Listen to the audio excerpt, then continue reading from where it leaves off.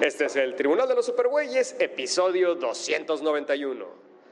Grandes Revelaciones, parte 2 y Spider-Man Far From Home.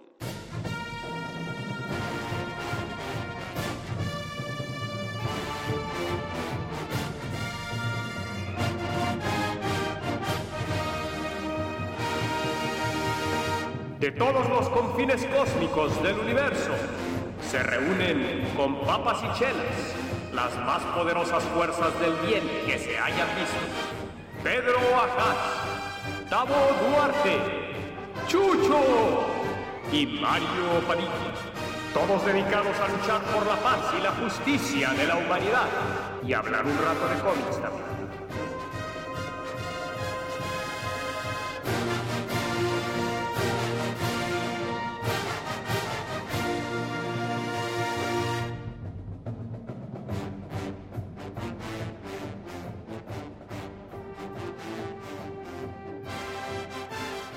Somos Pedro Ajaz, Tavo Duarte y Mario Padilla y hoy, damas y caballeros, hoy estamos probando un equipo nuevo para grabación móvil, mi querido Pedro. ¿Qué te parece nuestro nuevo, pues esta nueva manera de grabar podcasts fuera de nuestro estudio?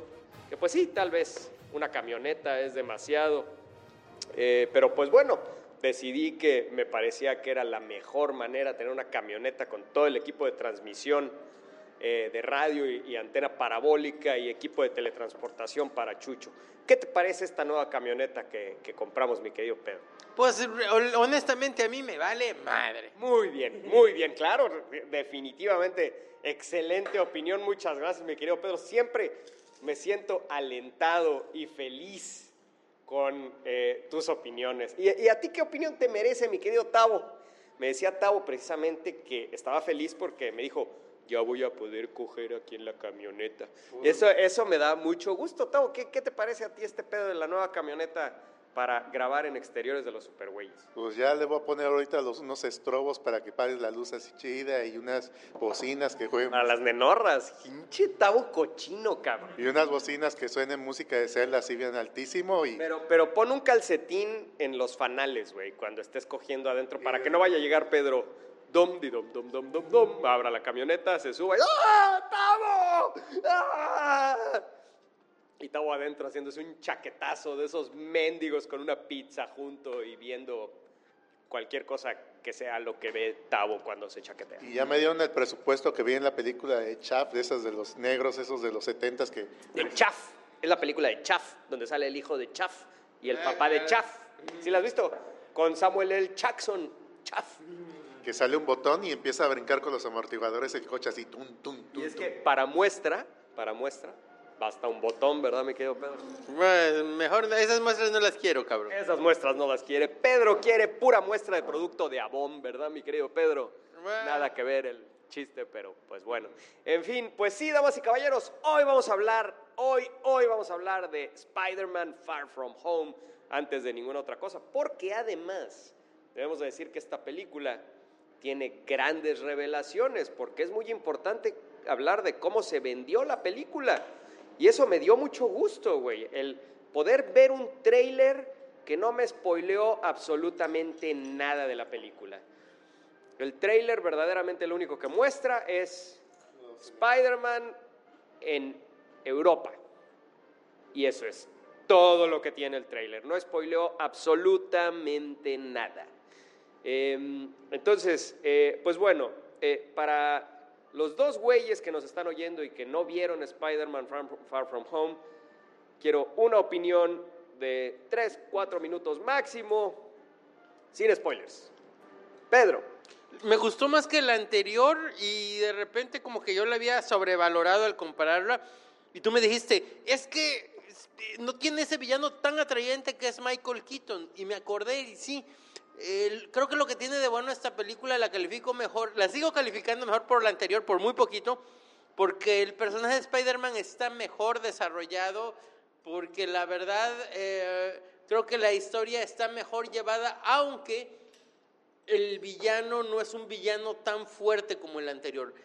No es tan fuerte, pero tampoco es un mal villano ni está mal hecho, Simplemente que la historia del buitre del anterior estaba muy, muy chida. No, fíjate que yo no se lo atribuyo al buitre. No, yo a lo que me refería con Michael Keaton es el peso de Michael Keaton, güey. Y hubo algunas escenas, tú sabes específicamente cuáles, güey. La escena del carro, la escena del final en la bodega, en donde pues, son oportunidades que no tuvo este güey, Jake Gyllenhaal, no tuvo oportunidad de lucirse así. De hecho, a mí se me hace que este papel le queda muy chico a este güey, cabrón. De acuerdo, completamente. No, a ver, Tavo, ¿qué pedo? Uy, pues, ¿qué te puedo decir? Pues a mí me gustó mucho la película. Yo sí vi el tráiler bueno, sí vi el tráiler, pero ya sabía quién era el villano y todo eso, y creo que el 99% que ha leído un cómic de Spider-Man en su vida sabía quién era el villano, pero de todas maneras, como estaba diciendo Mario, las revelaciones vienen de forma muy natural, no dices, what the fuck? Ay, no dices, what the fuck, no, ¿cómo? What the fuck, dice Tavo así, pinche Tavo. Bueno, se siente... Tavo, pues vivió en Inglaterra, tomó su posgrado allá en Inglaterra, pues bueno, hay que entenderlo, allá dicen, what the fuck. Vi mucho Doctor Who, pero no, eso nada que ver porque no dicen eso, dicen Bloody Hell, cosas así. Exacto, ya ven cómo Tavo sabe cómo hablan en Inglaterra, ahí lo tienen. Bueno, como usted dice... No, Great Scott. Mira, me gustó muchísimo la película, me gustó casi todo, y creo que hasta... Esto no es spoiler porque ni siquiera pasa, pues que mucho después de que vi la película dije, no continuaron absolutamente nada de lo que quedó pendiente en la otra, sino que aunque es una continuación directa de Endgame, se sostiene totalmente sola y ni siquiera tienes que haber visto la primera de Spider-Man para entender esta, ni siquiera haber visto Endgame porque enseguida te ponen al corriente. Esta es una película prácticamente que puedo llevar a mis papás sin ver sin problemas. Ok, sí, seguramente les encantará a tus papás. ¿Y qué es lo que casi todo? Y dice Tavo, es que no me gustan las negras. No, es que que las mujeres negras no me gustan. No, es que lo que me hizo mucho ruido esta vez es que, bueno, como siempre desde Tobey Maguire, aunque es medio espolífico, pero no voy a spoilear nada de la trama, desde Tobey Maguire siempre se están quejando de que se quitan siempre la máscara, pero aquí creo que abusaron demasiado de eso, porque aunque sea Tobey Maguire se quitaba la máscara en el momento dramático y todo eso, nunca se la quitaba en la mitad de la escena de acción, y aquí creo que sí abusó un poco pecó demasiado de eso.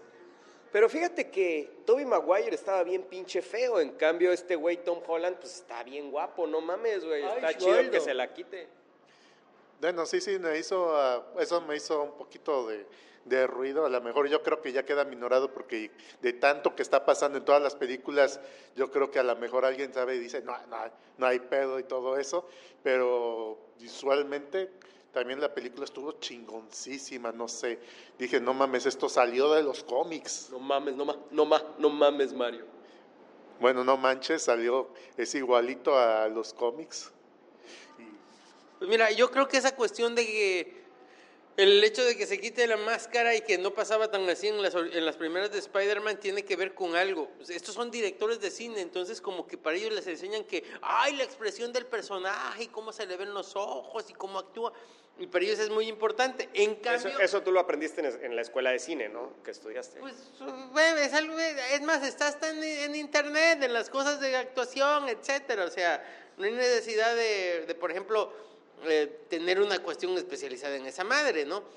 Pero, aunque Sam Raimi sí era un director y muy buen director, él además era un súper fan de los cómics, su principal... No, o sea, entonces a él le quedaba muy claro esta cuestión de la importancia interna en la historia de que, intenta quitarte jamás la máscara y cuando eres... Entonces, creo que por eso en sus películas se respetaba mucho, o sea... Cuando el Hombre Araña se quitaba la máscara, era como que algo que una situación muy también que pasaba en los cómics, o sea... No, hombre, Tom Holland se quita la máscara hasta para estornudar, güey, o sea... Puta madre, güey. Es más, creo que hay veces en donde de plano no ve bien algo y de plano se quita la máscara. A ver, no se ve, güey. Se quita la máscara y ya ve. Ah, ok. Ya se la vuelve a poner, güey. Que huele feo y Sí, que huele feo y se la quita. exactamente, güey. Ya le olió feo porque ya la escupió demasiado, güey. Porque siempre se ha hablado de este pedo de la máscara del hombre araña que quedaría toda escupida después de usarla una hora. El otro día andaba en la calle y vi en el camión, que la parte de atrás del camión que iba delante de mí, la publicidad de la película y era el güey sin máscara y veo... No, Tavo, eso no era la publicidad de la película, güey. Era un pinche camión, güey, que traía los ojos del hombre araña pegados en el parabrisas, güey. ¿No has visto de esos? Bueno, estoy diciendo, y casi toda la publicidad te está enseñando Tom Holland, no te están enseñando el hombre araña y no sé cómo dice, bueno, Tom Holland está chido, está guapo, lo que quieras. Está bien guapo, güey. ¿Lo viste cuando se quitó la camisa, no? ¿Qué te pareció? ¿Crees? Bueno, como voy siguiendo, dije, quiero ver al hombre araña, o sea, quiero ver principalmente al hombre araña y me están publicitando principalmente al actor. A lo mejor soy pendejo y me están publicitando Peter Parker, porque Peter Parker es mucho más importante que el hombre araña. Pues yo digo que el hombre araña es todo y bueno, ya me estoy haciendo bolas solos, pero ya agarraron un poco la idea. Ah, sí tiene su punto, mi amigo Tavo. Ustedes saben por qué, cuál es la que se dice es la razón número 1 por la que el hombre araña ha resonado tanto con la gente por 50 años. No. Porque cualquiera puede ser detrás de esa máscara. Exactamente, güey. Ese diseño de Steve Ditko en donde es una máscara de cara completa y básicamente está totalmente cubierto el cuerpo del hombre araña, hace que nosotros como lectores o como pues que estamos viendo al hombre araña, pues nos inyectamos en el hombre araña, güey. De hecho aunque no lo crean, es una personalidad muy específica de las personas para quienes el hombre araña es su superhéroe favorito. Eso lo tengo muy ubicado, güey. Y sí, es este tema de inyectarte en el hombre araña. Y es algo que esta película no te permite. Eso sí es cierto. Es algo que esta película no te permite, pero pues me parece que eso ya es una decisión de esta versión del hombre araña, güey. Es una decisión tomada de esta versión del hombre araña. Yo me acordaba, por ejemplo, aquella caricatura de MTV de El Hombre Araña, no sé si se acuerden, sí. En donde, de hecho, el que hacía la voz del Hombre Araña en inglés era, pues, este güey que hacía Doogie Howser, ¿cómo se llama? Patrick, algo, y se me olvida, es doctor Patrick Stewart. Bueno, es el Doctor Horrible, güey, el Doctor Horrible, y pues este güey, pues ya saben ustedes, Neil Patrick Harris, exactamente, pues ya saben ustedes, Neil Patrick Harris, pues famosísimo por cómo canta, por cómo baila, güey. El güey, pinche hombre teatro, el cabrón, ¿no? Famosísimo por sus presentaciones en los premios Tony. Pero el güey al hacer el hombre araña lo hace de la manera más... ni siquiera lo reconoces, güey, porque es un hombre araña, pues sí, tiene su personalidad, pero es la personalidad del hombre araña, güey. No reconoces a Neil Patrick Harris. Y sí, creo que Tom Holland aquí le inyectan demasiado la personalidad de Tom Holland a esta versión del Hombre Araña, pero creo que es totalmente una decisión tomada porque, pues, Tom Holland ha tenido muchísimo éxito, especialmente entre las niñas, güey. A las niñas les encanta Tom Holland, güey. Pregúntenle a la población femenina entre 14 y 17 años actualmente y a todas les encanta Tom Holland, güey. Entonces, pues, güey, no podían dejar de aprovechar ese pedo, ¿no? Entonces, pues yo creo que esa es la razón por la que el Hombre Araña se quita tanto la máscara en estas películas. Y, pues te digo, pues ni modo, güey, o sea, estas películas tratan de abarcar el mayor público posible, ¿no? Pero me gustaría enfocar más la plática a Misterio. Bueno, ya les dijimos, básicamente cualquier güey que haya leído el Hombre Araña alguna vez en su vida o que te haya gustado el Hombre Araña alguna vez en su vida, pues... tienes que estar bien pendejo si no te gustó, la neta, porque pues está bien chida la pinche película. O sea, por más mala que esté, está buena. Por más mal que te parezca, te tuvo que haber gustado al menos algunas partes de la película, ¿no? Entonces, yo creo que eso está establecido, güey. No hay más que decir al respecto, definitivamente, güey. Pero, creo que hay mucho que comentar sobre la película, especialmente desde el punto de vista del tema de este podcast. Las revelaciones, damas y caballeros. ¿A qué nos referimos con las revelaciones? Bueno, pues es este artilugio de historia utilizado en múltiples ocasiones por Rod Serling, por ejemplo, en La Dimensión Desconocida, por M. Shyamalan, cuando tenía éxito el güey y hacía películas chingonas, antes por Alfred Hitchcock, güey, desde Psicosis. O sea, el tema de mantener una historia sostenida por el hilo de una revelación es algo que a mí en lo personal me gustan mucho ese tipo de historias, ¿no? Escuche la 21ª historia que he hecho en mi vida, que se llama Fuera de Tiempo, que pues es una historia que se basa precisamente en esa idea, mantener la intriga sobre una revelación que viene hasta el tercer acto o hasta la última parte de la historia, ¿no? Entonces, pero me parece muy interesante cómo en esta película del Hombre Araña la revelación no viene en el tercer acto, viene mucho antes. Sin embargo, la película se sigue sosteniendo por la fuerza de los personajes y la fuerza de la historia, ¿no? Entonces, si no ha visto usted la película, pues vaya usted, véala, regresa, nos oye. Pero a partir de este punto, pues vamos a hablar totalmente con spoilers. Entonces, primero que nada me gustaría hablar de misterio en específico. Pero misterio no el misterio de la película, sino misterio el personaje que conocemos de villano genérico del Hombre Araña, ¿no? Les voy a decir mi experiencia con Misterio. Yo conocí a Misterio, mi principal contacto con las historias de Misterio, mi primer contacto con las historias de Misterio, fue un juego de video. Eso es cagado, pero pues así fue, güey. Lo que más recuerdo de Misterio, mis primeros contactos con Misterio, fue un juego de computadora que era de una compañía que pues ya desapareció, que se llamaba Paragon Software. De hecho, el juego venía en disquetes de 3.5, imagínate tú, mi querido Pedro, eran 2 disquetes de 3.5, eso quiere decir que el juego medía menos de 3 megas, güey, de 3 megas, imagínense ustedes.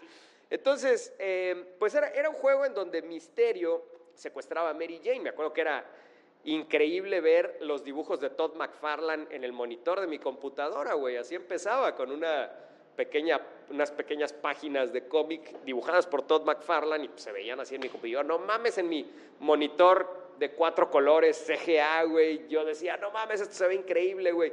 Y pues el Hombre Araña, pues era, aunque no lo crean, la mecánica de columpiarse del Hombre Araña en ese juego y la libertad que tenías para lanzar telarañas, columpiarte y moverte en el escenario de los pequeños niveles en donde Misterio encerró al Hombre Araña en una fortaleza, en donde había, pues, el cuarto de los vaqueros, el cuarto de los robots, en fin, eran todos escenarios de cine con distintos peligros para el Hombre Araña, pero la libertad que tenías para moverte, columpiándote y pegándote a las paredes, hacía divertido el juego, a pesar de que la verdad es que era terriblemente confuso. O sea, es de esos juegos que, ¿para dónde puta madre voy, güey? ¿Qué puta madre hago, güey? Puedes ir para todos lados y no sabes qué puta madre hacer, güey. Y luego, para colmo, tenía un glitch que supe después, que leí en una revista, en donde si hacías ciertas cosas, caías de la primera pantalla a la pantalla final y rescatabas a Mary Jane en menos de 30 segundos, 60 segundos, güey. O sea, era un glitch totalmente del juego, güey. Cagadísimo. Pero bueno,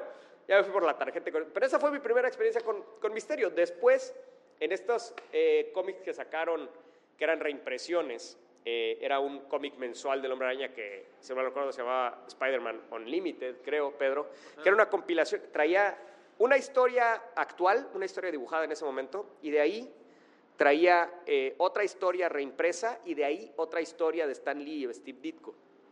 Y en esas historias de Stan Lee y Steve Ditko, en esas reimpresiones, fue donde conocí la primera aparición de Misterio, güey, dibujada por Steve Ditko y escrito por Stan Lee, ¿no? Donde el güey llega y se hace pasar por superhéroe y engaña a Jonah Jameson.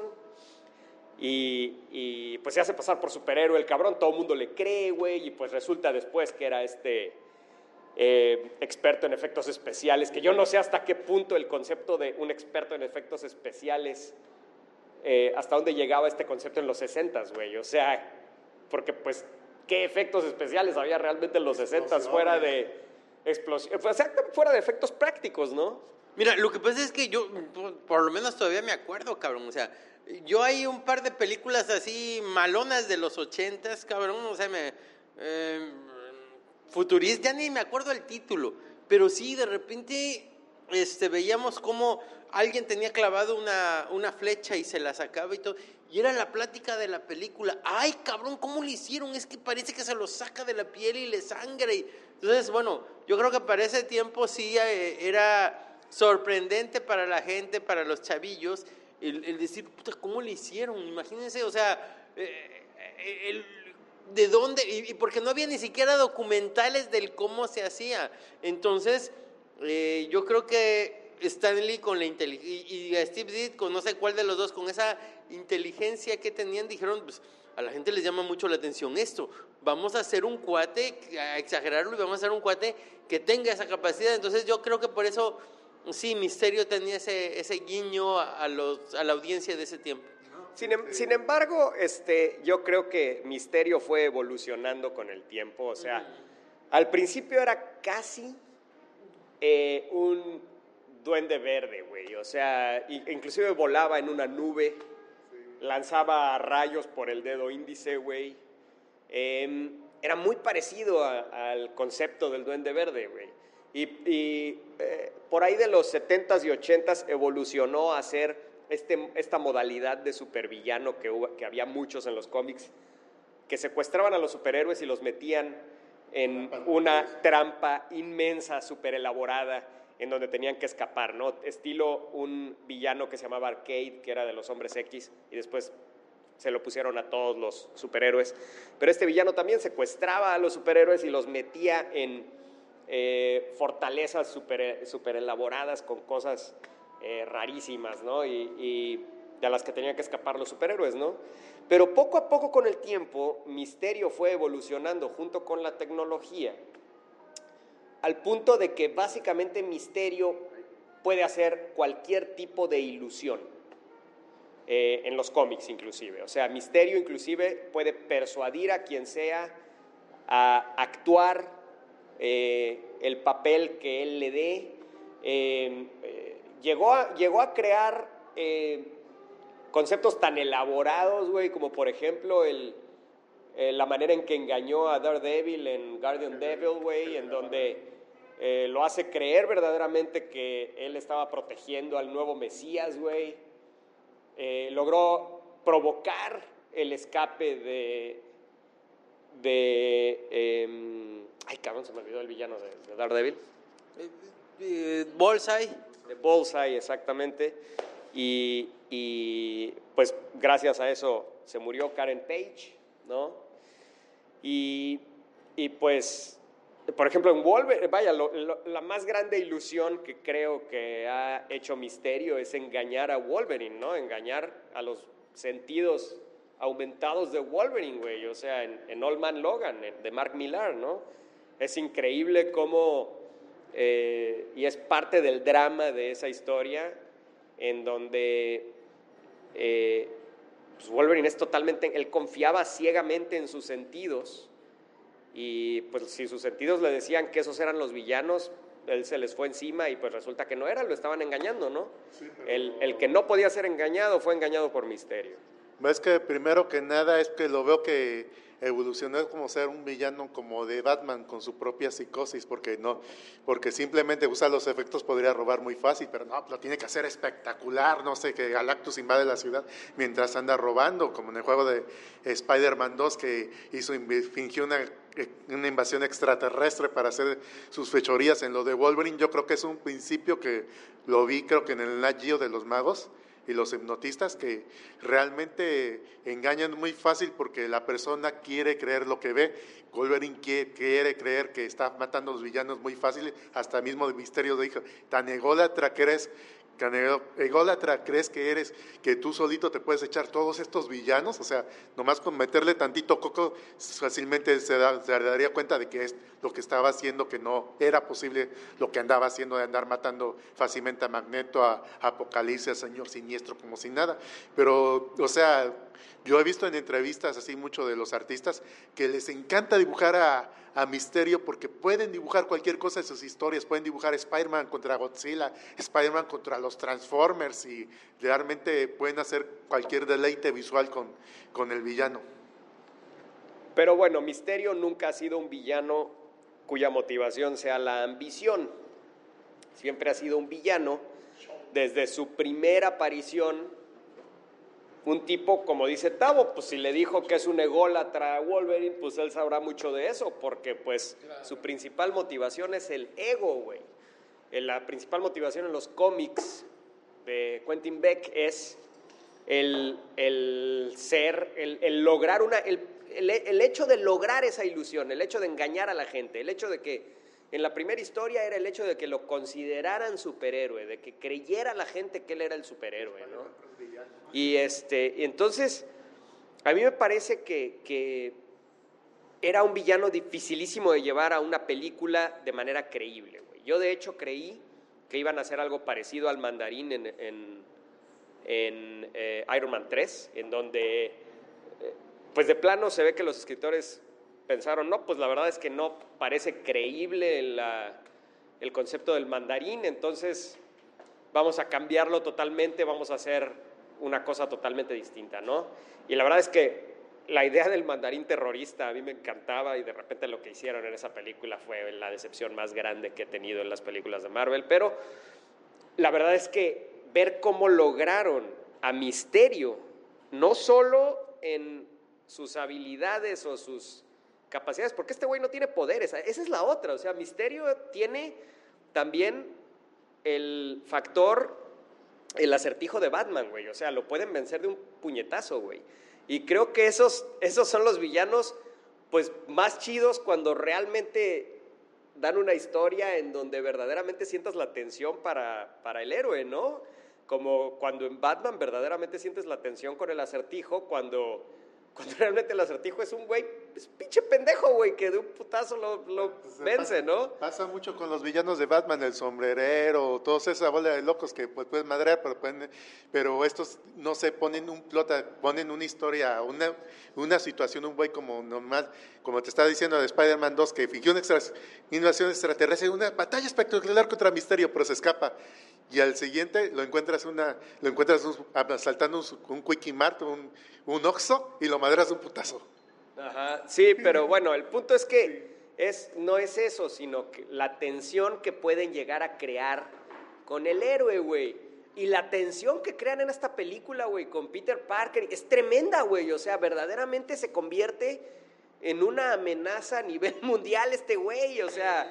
Pero además, entonces, no solo logran que los poderes de Misterio, gracias a esta idea magistral de los drones, güey. Yo cuando empezó la película, te voy a ser sincero, güey, dije, ay, ya suelten al pinche Tony Stark, cabrón, ya sobrevívanlo, güey, qué pedo. Pero me di cuenta que era necesarísimo el tema de Tony Stark y la muerte de Tony Stark para lograr a Misterio, güey. O sea, la razón por la que Tony Stark es mencionado tan fuertemente en esta película es para sostener el concepto de Misterio aquí, güey. Ahora, además me encantó cómo funciona Tony Stark en la película cuando llega el momento en el que Happy dice, ay, cabrón, o sea, yo conocí a ese güey, o sea, yo estuve con él en sus pedas, él también dudaba de sí mismo, él también tenía problemas, o sea, no la chifles, y sin embargo estaba seguro de ti, o sea, entonces eso es algo Pero, güey, eso es algo que el Hombre Araña nunca ha necesitado, ese tipo de aprobación, güey, o sea, este tema del Hombre Araña, el pupilo, es algo que se ha dado mucho recientemente en el cine del Hombre Araña, güey. Vaya, en Spider-Verse, muchísimo, güey, pues vaya, Miles es totalmente, pero al menos ahí es pupilo de una versión de Peter, güey, al menos. Pero este tema de Spider-Man, el pupilo, o sea, que no puede actuar solo, güey, y creo que viene mucho de estas series de superhéroes, como que, por ejemplo, Flash también tiene que ser pupilo de alguien, güey. No puede Flash actuar por sí solo y decidir las cosas solo. O sea, al rato ya no más falta que utilicen la versión de Gotham de Batman y Batman resulte pupilo de esa versión de James Gordon, ¿no? O sea, la verdad es que este tema de que el superhéroe necesite esa aprobación del mentor, cabrón, a mí no me late, güey. Y esa relación mentor-pupilo entre Iron Man y Spider-Man es un factor de esta nueva versión del Hombre Araña en el cine que a mí en lo personal no me late, güey. No mames. Ahorita que estaba pensando eso, que estás diciendo eso, ya Disney se lo estaba metiendo desde hace años a la cabeza de los niños de Spider-Man pupilo, desde la caricatura Ultimate Spider-Man, donde es el pupilo de Nick Fury, donde tiene que hacer todo lo que le diga Nick Fury y dice, no hagas esto, te vamos a dar clases, y dan su Spider-Moto, y hiciste un chicano en la ciudad, ponte a limpiar, y dije, no mames. Te voy a decir que eso estaba más bien basado en Spider-Man Unlimited de Bendis, en donde Ultimate, siempre digo Unlimited en vez de Ultimate. En Ultimate Spider-Man de Bendis, pues Spider-Man a veces llega a ser pupilo del Capitán América, güey, en esa versión, llega a ser pupilo de Nick Fury. O sea, el Hombre Araña necesita esa aprobación constantemente, güey. No, quita la aprobación. Cuando tiene verdaderos pedos, verdaderos problemas, y se meten en los problemas más grandes, los otros superhéroes tienen que ayudarlo. Ahí está Ultimate Six, ¿no? Por ejemplo, que es cuando son la versión de los 6 siniestros y los tienen que rescatar los Vengadores. Yo cuando leí esa serie me encontré 2 o 3 momentos donde efectivamente, si no lo rescatan los otros superhéroes, el Hombre Araña vale quesillo, se lo carga el payaso. Entonces, sí. Ese es un defecto que, como tú dices, viene desde ese momento. Sin embargo, bueno, cabrón, aunque a mí tampoco cuando me di cuenta que de eso no me gustó y creo que también instintivamente no me gustaba esa primera película del Hombre Araña por esa cuestión del pupilo que no tienen los cómics, pues bueno, ya decía, ya no me gusta, ya qué pedo. Pero me gustó porque justamente en ese momento el Hombre Araña deja de ser pupilo y se parece un poquito más al Hombre Araña que a mí me gusta, el Hombre Araña que yo disfruté. Y creo que regresando un poquito a esto, también me gustó en esa película el hecho de que dejara de ser pupilo y bueno, eso es algo que de repente nos olvidamos de los cómics.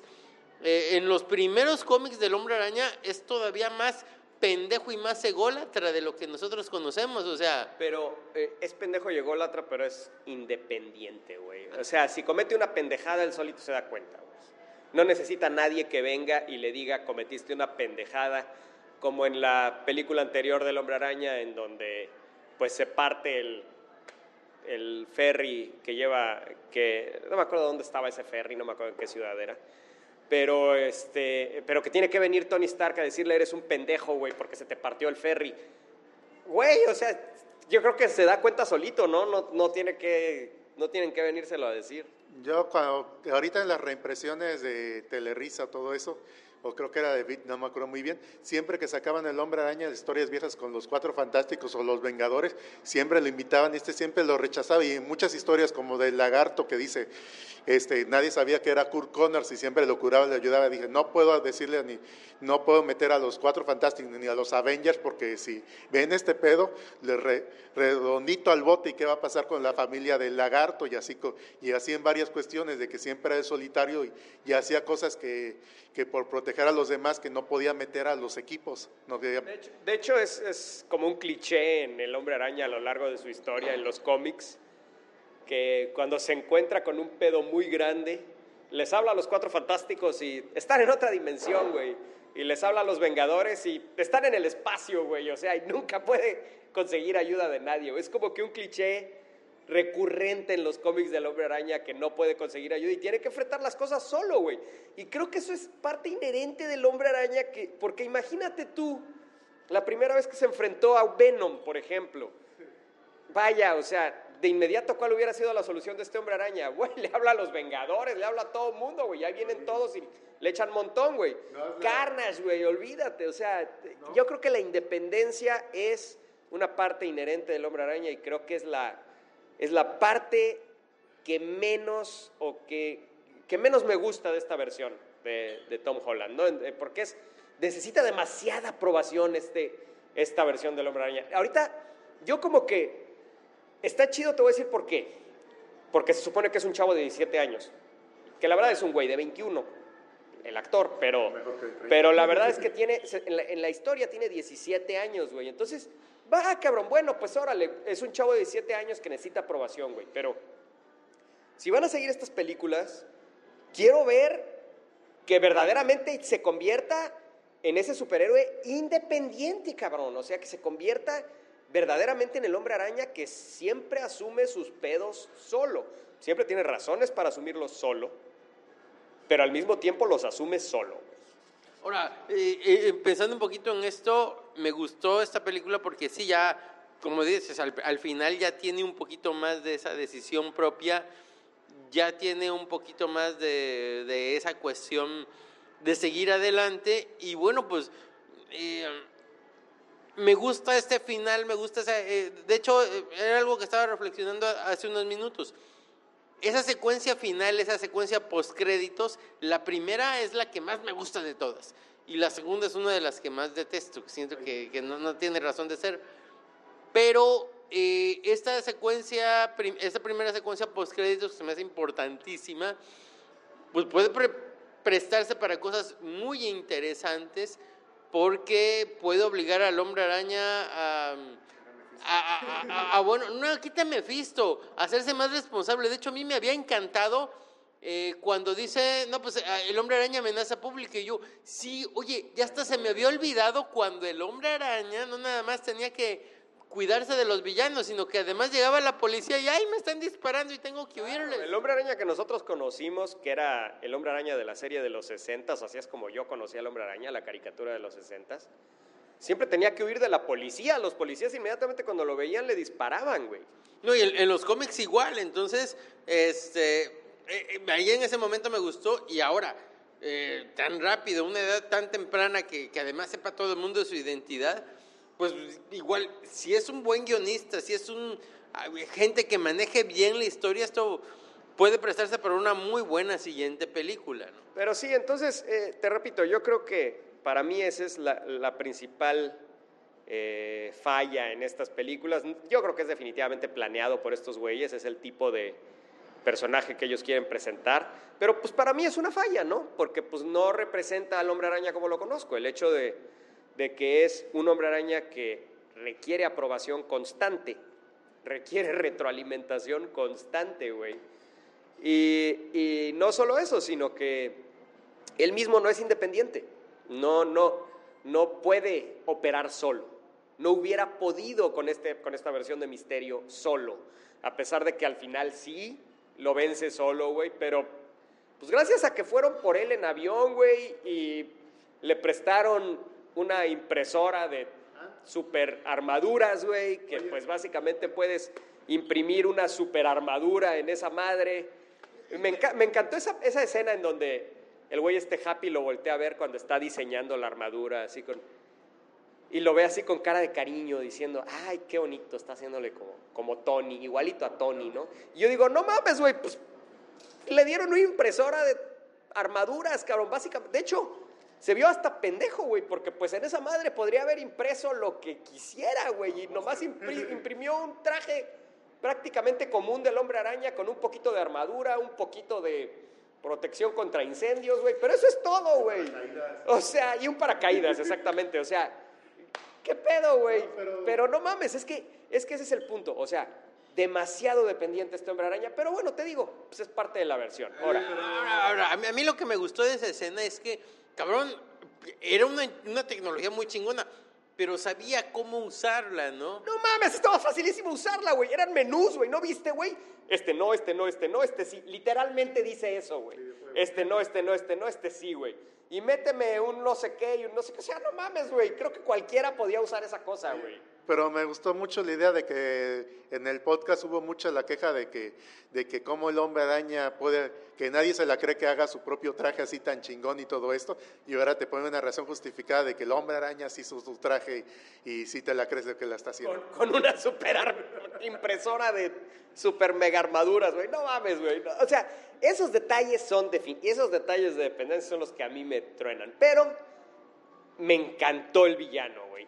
Y lo que me gusta mucho de esta versión del Hombre Araña, y eso me gusta mucho, es que a pesar de que el ambiente en donde se desarrolla es totalmente diferente al ambiente donde se desarrolla el Hombre Araña que hemos conocido toda la vida, inherentemente esta versión reacciona como reaccionaría el Hombre Araña.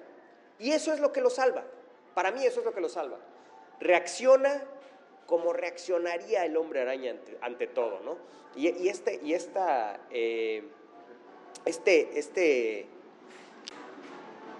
Entonces, sí, en esta película reacciona totalmente como reaccionaría el Hombre Araña, ¿no? Eso es lo que lo salva para mí. Y te digo, esta versión de misterio, güey, en donde ahí vamos con la revelación, la grande revelación de esta película, que se basa o sea, toda la trama de la película está balanceada en esa revelación que inicia al empezar el segundo acto de la película. Así empieza el segundo acto de la película, con Peter entregándole los lentes a Misterio, estos lentes con los que puede controlar el sistema de defensa mundial de Stark, y todo desaparece en ese bar, y Misterio se revela, y Misterio nos da toda la exposición que necesitamos para saber qué pedo, güey. O sea, de hecho, todos nos platican, o sea, nos dan el monólogo siniestro, güey, nos lo dan ahí, todos, celebrando con chupe. La gran estafa. Y está chido, está muy chido, güey. O sea, tanto la motivación como la explicación de cómo están haciendo todos esos efectos, todos esos ataques que parecen de otra dimensión, ¿no? Y esta historia estúpida que crearon del universo 616, que yo dije, hey, este no es el universo 616. El 616 es de los cómics, cabrones, no empiecen a usurpar. Pero no, al parecer eso fue invención, no es realmente el universo 616. Descansé. Pero la verdad es que me pareció increíble, fue una escena en donde... En ese momento fue donde la película despegó para mí. Porque hasta ese momento la película para mí iba... Pero en ese momento la película despegó totalmente para mí cuando empezaron a explicar que todas las ilusiones son creadas por drones y las motivaciones de este grupo de... O sea, Misterio realmente aquí no es solo Quentin Beck. Aquí realmente Misterio es todo ese grupo de ex empleados de Stark, todos enojados, todos trabajando juntos para crear esas... Sí, Quentin Beck es el líder, Quentin Beck es el principal porque pues le robaron su tecnología de crear hologramas que le puso crap o no sé cómo le puso... Barf, exactamente, le puso Tony Stark, ¿no? Entonces, que me encantó también cómo usaron esa escena de Civil War aquí. Y pues sí, te digo, o sea, eso es lo que me parece el triunfo más grande de esta película. Independientemente de lo que decíamos de que este Misterio, este personaje le queda chico a este güey, a Jake Gyllenhaal, yo creo que de todas maneras el personaje está muy bien hecho, güey. Sí, pues la verdad no le da lo que daba el buitre por el tipo de historia que era la del buitre, no da aquí realmente porque pues no es tan dramático, no es tan dual el güey, pero o sea, no hay tantas escenas en donde haya tensión entre ellos dos. Realmente cuando están ellos dos juntos están platicando y están contentos porque pues cree que es un superhéroe, ¿no? Entonces, te digo, a partir de esa revelación, para mí la película despegó y capturó mi atención. Y después, esa batalla a la mitad de la película entre el Hombre Araña y Misterio, que es una batalla que la hemos visto en cómics 1000 veces, güey, en donde el Hombre Araña no sabe qué es real, qué no es real. Me encantó también el tema de que el Hombre Araña no tiene su sentido arácnido aquí y lo desarrolla durante la película. Pero, qué chida esa pelea, güey. Bueno, no es pelea, güey. Es básicamente Misterio madreando al Hombre Araña, güey.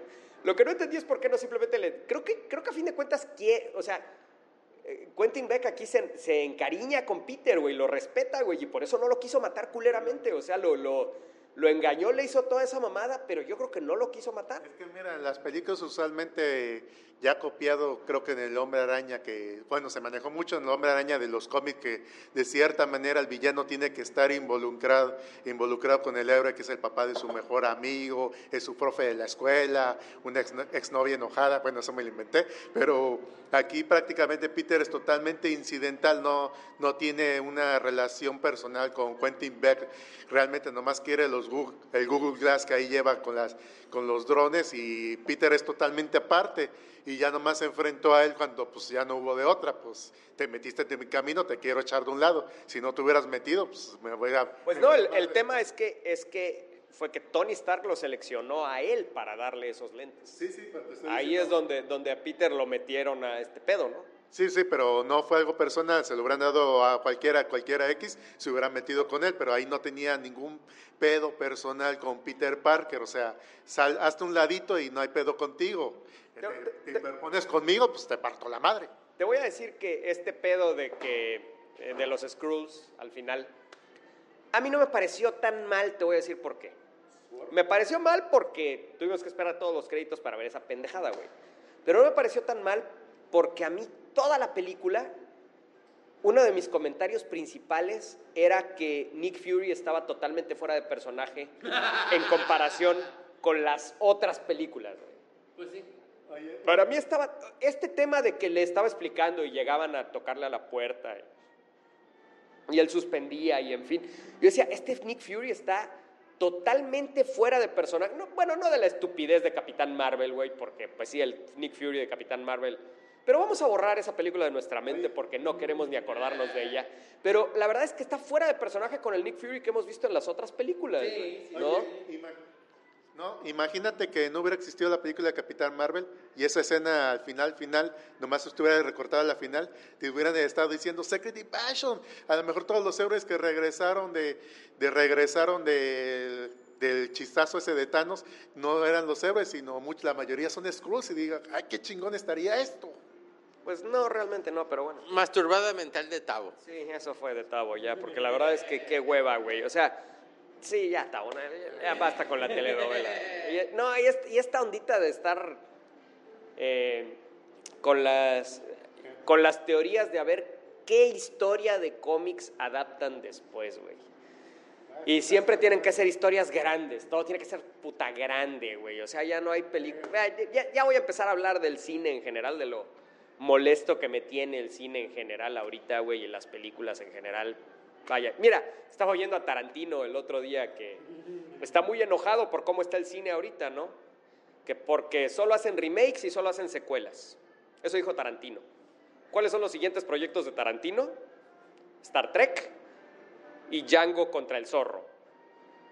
Así es, el cómic que leímos de Django y Zorro, que hizo con Matt Warner, Tarantino, ya está para hacerse película, güey. O sea, vaya, Tarantino le está entrando al juego también, güey. O sea, en fin, entonces, ya no hay conceptos originales, güey. Ya es difícil encontrar un concepto original. Yo me estaba acordando de cuando estrenaron Lord of the Rings, güey. Verdaderamente cuando estrenaron Lord of the Rings, una película así, ahí sí se la estaban jugando cabrón, güey, estos güeyes, porque no había ninguna seguridad de que pegara, güey. O sea, era totalmente una apuesta al aire y lo hicieron chingoncísimo, cabrón. O sea, para mí, aún ahorita, sigo viendo esas películas y veo las versiones extendidas, güey. Las vi hace poco con mi papá completo. Me encantó, güey. Me acuerdo que vi, cada Blu-ray trae como 10 horas de versión de material extendido. De esas 10 horas vi alrededor de 3 horas, güey. O sea, ¿qué películas han tomado tanto de mi tiempo, güey? Eso independientemente de haber leído los libros, güey, y de haber disfrutado tanto los libros, cabrón. O sea, realmente ya no existen, o tal vez a raíz del Señor de los Anillos y del éxito del Señor de los Anillos, tenemos lo que es el cine ahora, ¿no? Entonces, por cómo me gustó eso, tal vez eso es el culpable de lo que tenemos actualmente, ¿no? Que están buscando a ver qué rehacen y qué por todos lados, ¿no? La verdad, a mí me parece ridículo que vayan a hacer una película nueva de Bill y Ted, güey. O sea, eso ya es de plano rascar el fondo de la olla, güey. O sea, sí estaban cagadas las películas de Bill y Ted. Vaya, a mí me gustaron. Yo no voy a ser nadie para criticar esas películas. Me encantaron cuando estaba chavo, güey. Pero si las veo ahorita, a lo mejor voy a decir, pues está cagada, pero es una pendejada, ¿no? Y la verdad es que ahorita vayan a hacer otra película con el güey que nadie sabe quién es, güey, que yo no lo volví a ver en nada, cabrón. Y Keanu Reeves, que para colmo Keanu Reeves en Bill y Ted, Keanu Reeves era el pendejo de los dos, güey. O sea, era... No. Keanu Reeves era el más pendejo, güey. Porque el otro era el pendejo con iniciativa. Keanu Reeves era el pendejo, güey. Así, cabrón. O sea que... No mames. En fin, es ya de plano rascarle al fondo de la olla. Pero bueno, vamos a hablar, ya que estamos hablando de este pedo, ya vamos a hablar de las revelaciones que íbamos a... ¿Tienen algo más que decir sobre el Hombre Araña y lo bien manejada que estuvo la revelación? Yo no puedo dejar de mencionar y alabar lo bien manejada que estuvo la revelación en la película, güey. Nunca se supo qué pedo, güey. Nunca. O sea, ningún tráiler, nadie habló de cómo iba a ser Misterio, ¿no? Y ni qué iba a pasar con Misterio. Y el tráiler revelaba escenas hasta cierto punto de la película, nada más. No spoileó absolutamente nada de qué iba a pasar, güey. Entonces creo que estuvo excelentemente manejada, güey. Me encantó que no hubiera pinches controversias de que en esta película Peter Parker se declara gay y entonces todo el mundo enojadísimo, o bisexual, güey, y todo el mundo enojadísimo en el internet, y la comunidad LGBT, emocionadísimos, güey, porque Peter Parker se declara multisexual, cabrón, y pinche controversia, güey, y entonces los cines abarrotados. Les debo decir que cine donde la vimos el viernes de la semana de estreno estaba a un 35% cuando mucho. Y era la sala principal en donde estaba proyectando la película, era la sala grandota, ¿no? La de la pantalla grandotota, güey. Entonces, la verdad es que hay quien dice que es el hartazgo de la gente. No, porque los mamadores no se hartan. Los mamadores cuando tienen algo que mamar, lo maman. Y no se hartan de mamar esos güeyes. Esto es un tema de que la película no se manejó en redes sociales como se manejaron las otras películas. Y pues la gente no fue, cabrón, porque pues son pendejos, cabrón. O sea, pero pues bueno, la verdad es que no hay pedo porque... pues de que, sí, o sea, la verdad por mí mejor, güey, que no haya mamadores, me cagan los mamadores. Prefiero así este pedo, güey, todos tranquilitos viendo la película del Hombre Araña.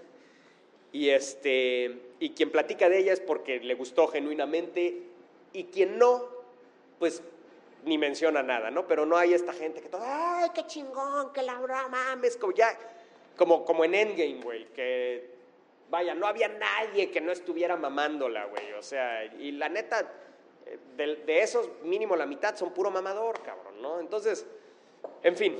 Todos los que fuimos, creo que la mayoría se quedó a las escenas después de créditos, hasta que tardaba como 20 minutos en salir, así que yo creo que realmente querían verlos. Sí, yo creo que quien vio esta película pues vaya, es el verdadero público de estas películas, ¿no? Que pues bueno, mal que bien, pues es... sí, yo de verdad creo que las películas de superhéroes siguen siendo un género de nicho, güey. Ya sé que es chistoso que lo diga, pero es que es neta, güey. O sea, esta bola de mamadores que maman Endgame y Vengadores y todo eso, esos güeyes son fugaces, güey. Es una cosa que como adoran esa madre, mañana van a adorar otra cosa que les hayan vendido suficientemente bien, güey. Y no se van a dar cuenta ni en qué momento dejaron de mamarlo, güey. Entonces... Yo sigo pensando que las películas de superhéroes, el público real es este público que vimos ahí en la sala, ¿no? Que es un público, pues normal, es como si vas a ver una película de suspenso, ¿no? O sea, no todo el mundo va a ver las películas de terror y suspenso. A eso me refiero, ¿no? O sea, es un género que tiene su público y a la chingada, ¿no? Sí, ahora, la prueba de esto es Hellboy, o sea, no estaba llenísimo el cine cuando fuimos a ver la de Hellboy, y bueno... ahí sí te tengo que decir otra cosa que también me da hasta cierto punto de tristeza. Yo creo que para que la sala estuviera tan vacía se juntaron dos cosas. Estábamos en una sala, en una serie de salas que sí, no todas, como tú lo dijiste antes, no todas las rutas de camiones de Veracruz llegan.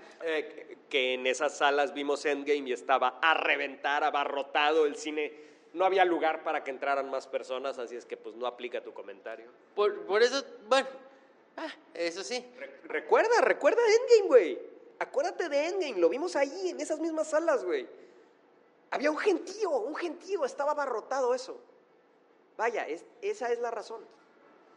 Pues sí, ya pensándolo bien, sí, también tienes un... Ahora, yo creo que sí, también tiene que ver un poquito con que, la verdad, causó una sorpresa grandísima, creo que era el momento un poquito, cuando salió esta de Civil War. Todo mundo se recomendó la de Civil War, y yo creo que ahí comenzó esa pinche fiebre, y a partir de eso, pues, se fue como que interconectando. No, mi querido Pedro, lo que pasa es que Disney tiene un aparato publicitario bien cabrón y bien sutil, güey. ¿Tú crees que este pedo de la sirenita negra es...? No mames, güey, o sea, todos son meterle polémica de alguna manera para que la gente empiece... Sí, es que es neta, como dice Tavo, o sea, Tavo ahorita habló de la sirenita negra, es un tema que a mí me caga, güey. Pero es que es evidente lo que hacen estos güeyes. Ellos mismos generan la polémica, entre comillas, para que la gente empiece a hablar. Y luego ahí van todos, sí, van encabronados, pero llenan la sala del cine, güey. Pero sí, bien encabronados. Bueno, ahora, te voy a decir una cosa, que es algo muy distinto, por ejemplo, yo. La cinegrita, dice Isa. Ahora, es algo muy diferente, digo, no la he podido ver, pero sí... Me gustaría verla esta de Aladdin doblada. Ay, no, me encantaría doblada.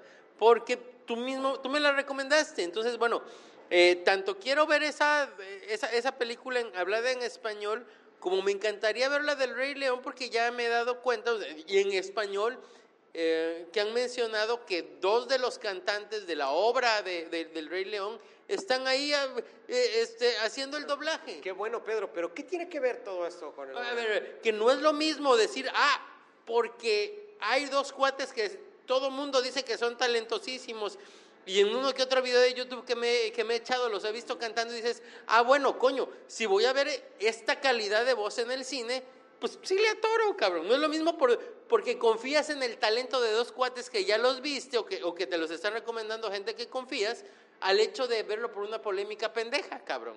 Sin embargo, ya tanto el Rey León como Aladdin, los dos tuvieron su polémica de redes sociales. El Rey León tiene una polémica de que le van a quitar la canción de Scar a la película para meter una canción de empoderamiento femenino para Nala. Esa es la polémica. Entonces, ahí van a ir todos bien encabronados a ver el Rey León, pero todos van a ir a ver el Rey León. Pero es una manera de que la gente hable de la película, ponen la película en el mapa de una manera brutal para toda la gente, y esa es la manera de vender las películas que tiene ahorita Disney. Y todos caen. Te vuelvo a repetir, o sea, a mí, yo del Rey León me vengo enterando de esta manera, o sea, que chinguen a su madre si hacen estos pinches tipos de polémicas artificiales, pero... Cuando es a través de eso, de que digan, no, pues es que este cuate que tiene un buen trabajo, que tiene una calidad, bueno, entonces sí la voy a ver. Muy bien, bueno, entonces ya vamos a hablar de lo que era el tema de nuestro podcast. ¿Sí te acuerdas, mi querido Pedro? Que tenía un tema este pinche podcast aparte de estas mamadas, güey. Bueno, entonces vamos a hablar de las grandes revelaciones del cine, cabrón. Y ya habíamos hecho un episodio al respecto en donde mencionamos varias revelaciones importantes. Si repetimos revelaciones, pues ahora sí que pues nos vale madre, ¿verdad, mi querido Pedro? Porque pues aquí ni somos pinches repetitivos, ¿no? Entonces, pues bueno, tenemos muchas revelaciones que mencionar, y a mí me gustaría empezar por tal vez las menos conocidas, ¿no? Y creo que una de las que más me gustan es una novela que yo ya leí, pues ya hace relativamente poco, hace 2-3 años, no, un poco más, pero que es de las novelas de ciencia. De hecho, recuerdo que la leí porque me dijeron, si te gusta, de las recomendaciones de Amazon, decía, si te gustan las novelas de Dresden, lee Ender's Game de Scott Card. Y pues la leí, güey, y de entrada dije... La verdad, la novela es buenísima, sí. Y esa revelación del final, ¿no? Entonces, sí. yo estaba esperando la película, porque había varias cosas también que yo decía, bueno, ¿cómo van a hacer estos juegos, ¿no? Estos partidos, ¿cómo van a hacer a estos aliens, ¿no? Y la verdad es que para mí la película es buenísima, pero a pesar de que creo que no tuvo el éxito que esperaban. Fue para mí muy especial que contrataran a Harrison Ford para hacer el papel del capitán. Porque pues la verdad en el libro el capitán es descrito como un señor gordito, en fin, o sea, no tiene nada que ver con Harrison Ford, pero la verdad, de hecho creo que hasta es un poco desperdiciado Harrison Ford en la película, ¿no? Pero esa revelación del final, del examen final de Ender, quien no haya visto la película, quien no haya leído el libro, pues ya valió madre porque ya se lo spoileé. Resulta que no era el examen final. Verdaderamente estaban luchando la batalla final. No era una simulación, estaban verdaderamente luchando la batalla final contra estos aliens. Y hay quien dice, ay, no mames, güey, tiene el cliché de destruir la cosa central y con eso vences a todos, ¿no? Pues no es así. O sea, de acuerdo a la lógica de la historia de Ender's Game, estos aliens funcionan como una colmena, por lo tanto tienen una reina. Y lo que atacó Ender con su pequeña flotilla fue una reina, güey. Entonces, pues definitivamente la colmena en general quedó pues totalmente destrozada y sin saber qué hacer al momento de perder a la reina, ¿no?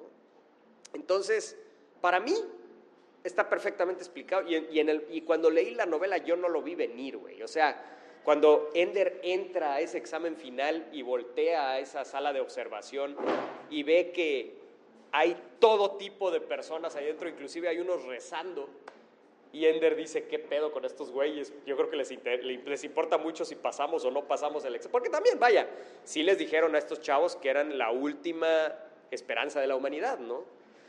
Pero pues no era para tanto, ¿no? Y que les revelen que era la batalla verdadera. Ahora, les voy a decir algo. En la película pierde un poco de gravitas. ¿Saben por qué?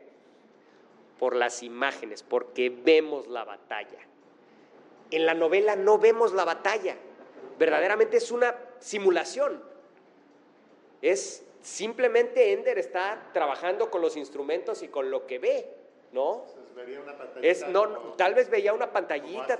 Como el viejo de Asteros de Arcadia que nomás eran triangulitos y bolitas y eso era todo lo que veía. O sea, estaba interpretando los datos que recibía de la computadora de la simulación y con esos datos él definía su estrategia, ¿no? Entonces, sí, en la película, como vemos la batalla, como la batalla está sucediendo frente a nuestros ojos, la revelación pierde gravitas, güey. Y no es igual, definitivamente no tiene el peso. O sea, cuando nos dicen, ¿es real? Pues es así como que, pues sí, la acabo de ver, güey. O sea, no. Entonces, creo que eso fue algo que fue mal manejado en la película. Tal vez debimos de ver ese final desde los instrumentos, güey, desde primero con Ender dirigiendo la operación y tal vez al momento de hacer la revelación ya ver esos efectos especiales y ver la batalla real, y eso hubiera tenido mucho más peso la revelación, ¿no? Que ver la batalla mientras sucedía. ¿Tú qué opinas, Pedro? No, de acuerdo. La verdad es que de todas maneras yo vi esta película ya después en video, en Netflix, y la verdad es que me sorprendió por qué no tuvo tanto pinche éxito. O sea, en serio que está muy apegada a la novela y las dos son historias muy, muy bien llevadas. Oye, me imagino enseñándole la idea ahí a los productores o al ejecutivo X y dice, ay, entonces este güey está manejando los controles y se revela todo eso. Y dije, ¿qué? ¿No hay una batalla con efectos? Que se vean los bustrotes y las naves y explosiones. ¡Ya! ¡Pau, pau, pau, pau, pau! ¿Cómo crees? ¡Estás pendejo! Pónganlas ahí. La gente quiere ver explosiones, que todo explote, hasta el camión de la leche. Bueno, de hecho, yo no digo que no se viera, yo lo que digo es que pues lo pusieran después de la revelación, ¿no? Pero pues sí, probablemente así fue mi querido Tavo. Y pues bueno, hablando de espacio y extraterrestres, vamos a hablar de una de las más grandes revelaciones, al menos que de las que más me asustaron a mí en mi niñez, que fue Alien, como la conocimos nosotros, el octavo pasajero, güey. en donde, pues, la gran revelación, spoiler para quien no sepa, es la gestación del alien, güey. O sea, y esto ha ido cambiando a lo largo de las versiones de las películas de Alien, en donde a veces la gestación del alien dura 1 hora, a veces la gestación del alien dura chingo de días, como en Alien 3, güey, que pues Ripley trae a un alien adentro por quién sabe cuánto tiempo, toda la película básicamente. Entonces, ha cambiado realmente este tiempo de gestación del alien de una película a otra, pero en la primer película, la que conocemos en México como Alien, el octavo pasajero, y que en inglés se conoce simplemente como Alien,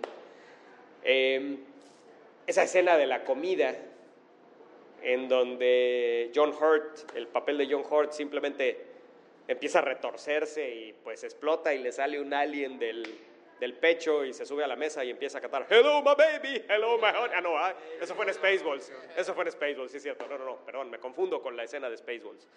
Pero no, sale el alien, güey, y no mames, es una escena brutal, impactante, que yo no sabía qué pedo, güey. O sea, yo de niño es de las cosas con las que soñaba, güey. O sea, fue una cosa brutal para mí, güey. Entonces, y según cuentan las historias, que Ridley Scott no les dijo a los actores. Entonces, según dicen, ya sabes que hacen estas historias detrás de las películas, que dice Ridley Scott que las reacciones que se ven en la película son reacciones reales de los actores creyendo que algo le está pasando a John Hurt, ¿no? Oye, pero a eso es la que me sorprendió de chamaco, pero ya cuando la volví a ver de más grandecito, ya en los 90s o principios de los 2000, no recuerdo bien, la revelación que me causó más ruido ya en mi mentecita un poco más crecida, no por mucho, pero bueno, es que la corporación Waisu-Watani, que no era una llamada de emergencia, que los mandó ahí directamente para que los infectara el alien y que ahí lo sacaran, de que no fue algo de ahí de accidente o algo así, sino que maldita corporación maligna y los mandó y que ahí contrajeran el alien, a que consiguieran el espécimen. Pues sí, pero pues, fíjate que la otra revelación que yo iba a decir de Alien no es tanto este pedo de la corporación, sino el tema de que el navegante de la nave es un androide, güey. Y la manera en que presentan este androide con partes biológicas fue algo totalmente nuevo en su época, güey. La manera en que Ripley reconecta a este güey utilizando cables eléctricos conectados a pues partes que parecen totalmente biológicas, ¿no? Aunque a pesar de que es blanco podría ser rojo y se vería como vísceras. Casi se ven estos androides como si hubieran sido cultivados, ¿no? Una cosa que, si no han leído un cómic que se llama Alien Genocidio, es un cómic viejito de los 90s de Alien, es una novela gráfica autocontenida, en donde se explota este tema precisamente de cómo se clonan torsos humanos para cultivar aliens, ¿no? Pero solo el torso de los humanos. Y bueno, es una de las mejores historias de Alien que he leído jamás. Alien Genocidio, lo mencionamos alguna vez en este podcast, al principio del podcast, cuando estábamos iniciando hace como 9 años, mencionamos mucho Alien Genocidio, ¿no?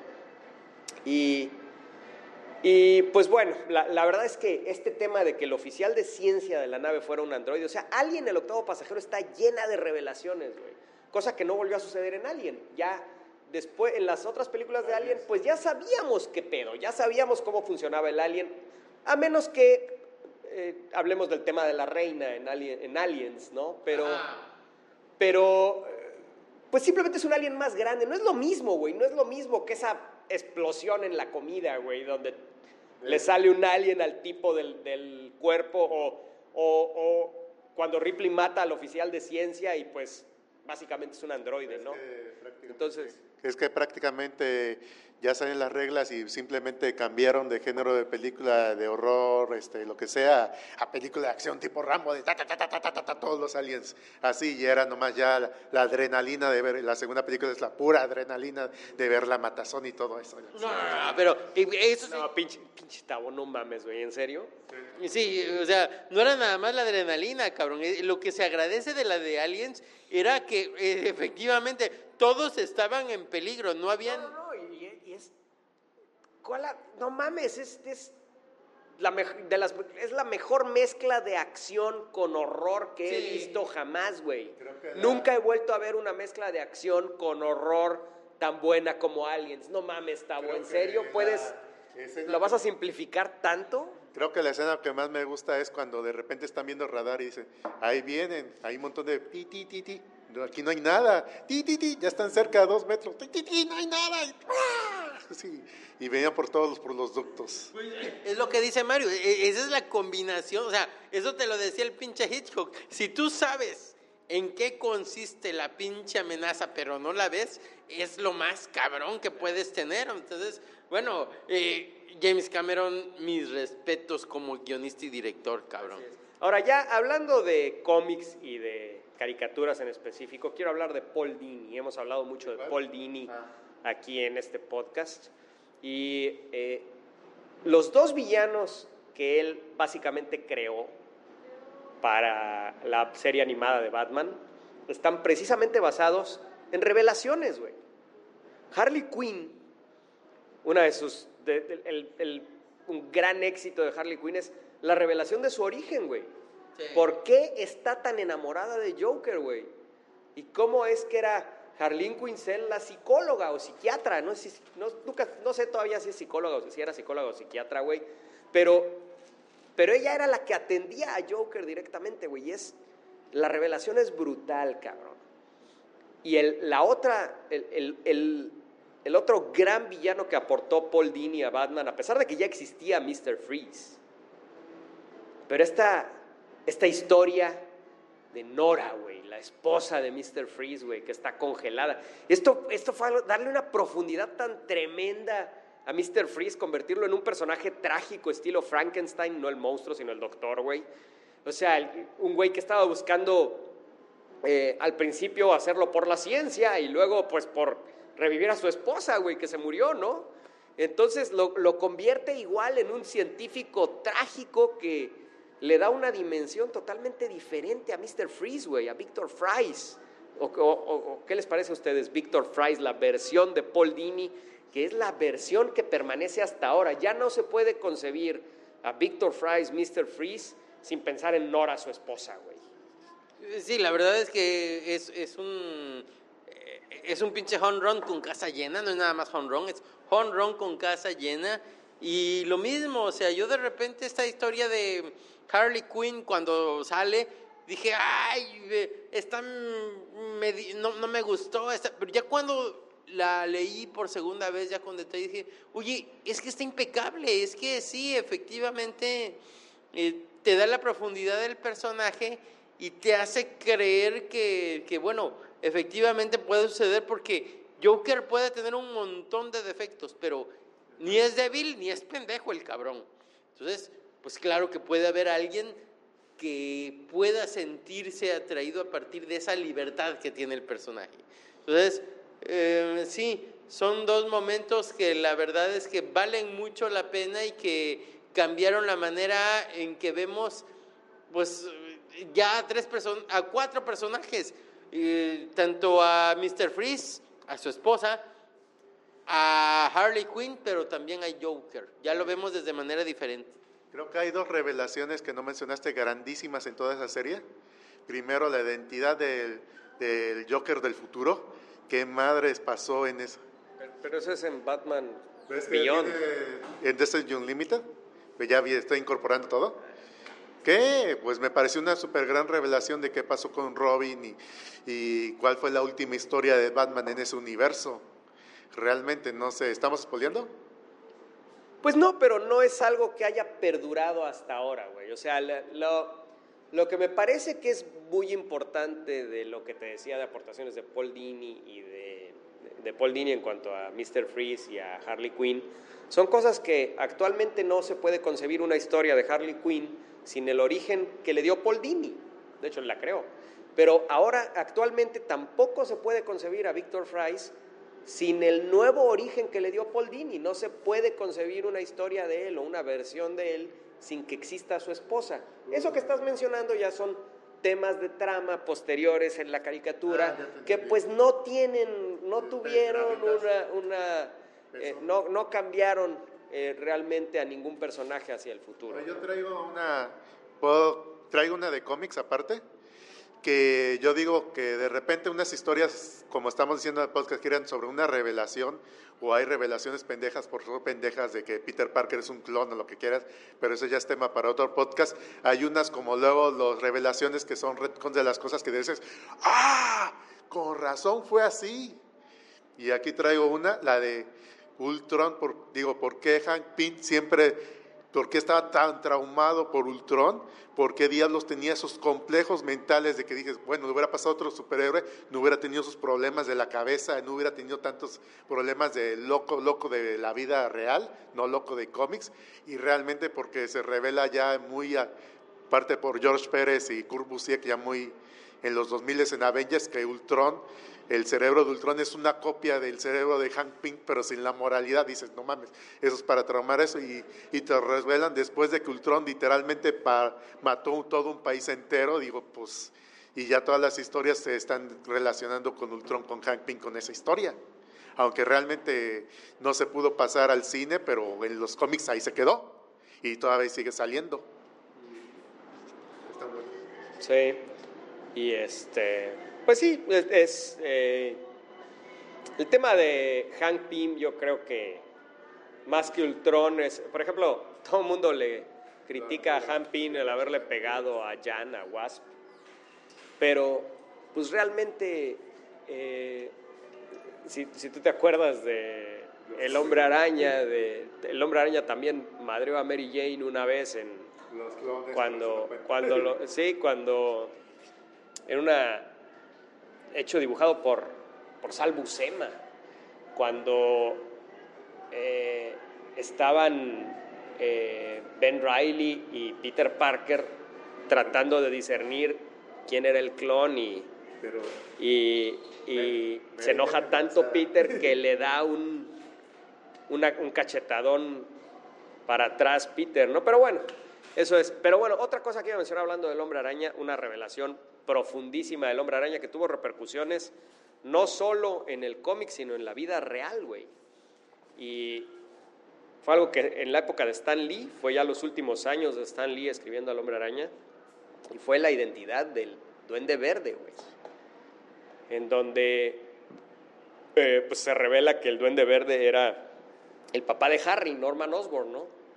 Un personaje ya recurrente en la historia del Hombre Araña, ¿no? Y esta es una época, si ustedes lo leen, es una época bien cagada para el Hombre Araña, porque John Romita, papá, dibujaba al Hombre Araña inclusive con sus pantalones acampanados y sus collares acá, bien setentero el Hombre Araña. Y pues resulta que el Duende Verde es el papá de Harry Osborn, güey, Norman Osborn, cabrón. Pero esto tuvo repercusiones en la vida real también, güey. O sea, Stan Lee quería que el Duende Verde fuera una persona relacionada con Peter Parker, una persona directamente relacionada con Peter Parker. Se dice que el gran pedo entre Stan Lee y Steve Ditko fue ese, o más bien la gota que derramó el vaso, ¿no? Steve Ditko no quería que el Duende Verde fuera nadie relacionado con el Hombre Araña. La verdad es que, si me preguntas a mí, pues yo estoy más de acuerdo con Stan Lee. Si vemos cómo evolucionó la historia después, pues estuvo mucho más interesante que si hubiera sido un güey X, ¿no? La realidad es esa, no hubiera habido muerte de Gwen Stacy, no hubiera habido tantas cosas que se generaron con este drama de Peter, digo medio triángulo, porque pues no es triángulo, pero pues Peter, Norman y Harry, ¿no? Esta relación medio enfermiza de Norman Osborn de ver a Peter como el hijo que nunca tuvo, ¿no? Y la verdad es que sí se hizo mucho más interesante ese pedo así. Pero imagínate las repercusiones que tuvo esta revelación, que se fue, dejó para siempre el cómic, el co-creador del Hombre Araña, Steve Ditko, ¿no? No, la verdad es que sí, a mí es algo que me encanta de la historia del Hombre Araña, esta cuestión de la relación, porque yo cuando le salté al Hombre Araña, yo ya veía los efectos de esos. Yo me acuerdo que uno de los cómics que más recuerdo es eso. ¿Cómo? ¿No empezaste a leer Hombre Araña en los 60s tú? Yo creí que lo habías empezado a leer en los 60s. Lo que más me acuerdo, así como que, ay, en el próximo número va a pasar algo importantísimo, y hasta estaba bloqueado por las palabras de va a pasar algo importantísimo, y era la cuestión esta de que el Duende Verde mataba a Gwen Stacy, ¿no? Entonces, yo desde que tengo memoria, desde que sabía leer esta cuestión de que Norman Osborn era el Duende Verde, afectaba la vida del Hombre Araña de muchas maneras, de muchísimas maneras, como tú dices. Ni siquiera decía, oye, ¿cuál es la casualidad o cuáles son las oportunidades de que alguien que él conocía fuera? No, yo ni me lo preguntaba, ¿no? Porque era algo que afectaba mucho a alguien a un personaje que yo sentía como muy cercano, como muy real. Pero sí, es bastante triste que haya sucedido esta cuestión, que no haya habido esta posibilidad de que se decidiera y que un artista, pues por eso hubiera mandado a la changada tantas cosas importantes, ¿no? Sí, y pues bueno, esa es la historia que se cuenta, y ni siquiera la contaba Stan Lee esta historia. Esta es la historia que se cuenta, no es la historia oficial, digamos, es lo que cuentan personas que estaban ahí.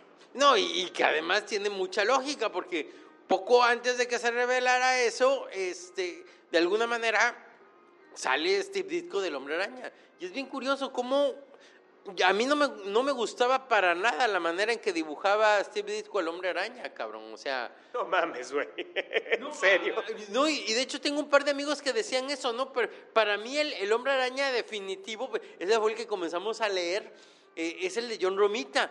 ¿Tú empezaste a leer El Hombre Araña con John Romita? Sí, yo me acuerdo que cuando yo era chavillo, lo que se estaba publicando aquí era lo de John Romita.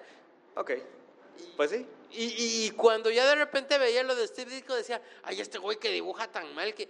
Han pasado los años y ya de repente vuelvo a ver, llegó el momento que será hace 4 o 5 años, veo lo de Steve Ditko y digo, ay, qué chingón era, o sea...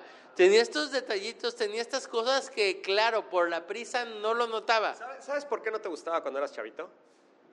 Porque Steve Ditko no dibujaba como un superhéroe. No lo dibujaba todo musculoso. No dibujaba a Peter Parker todo guapo y bonito, güey.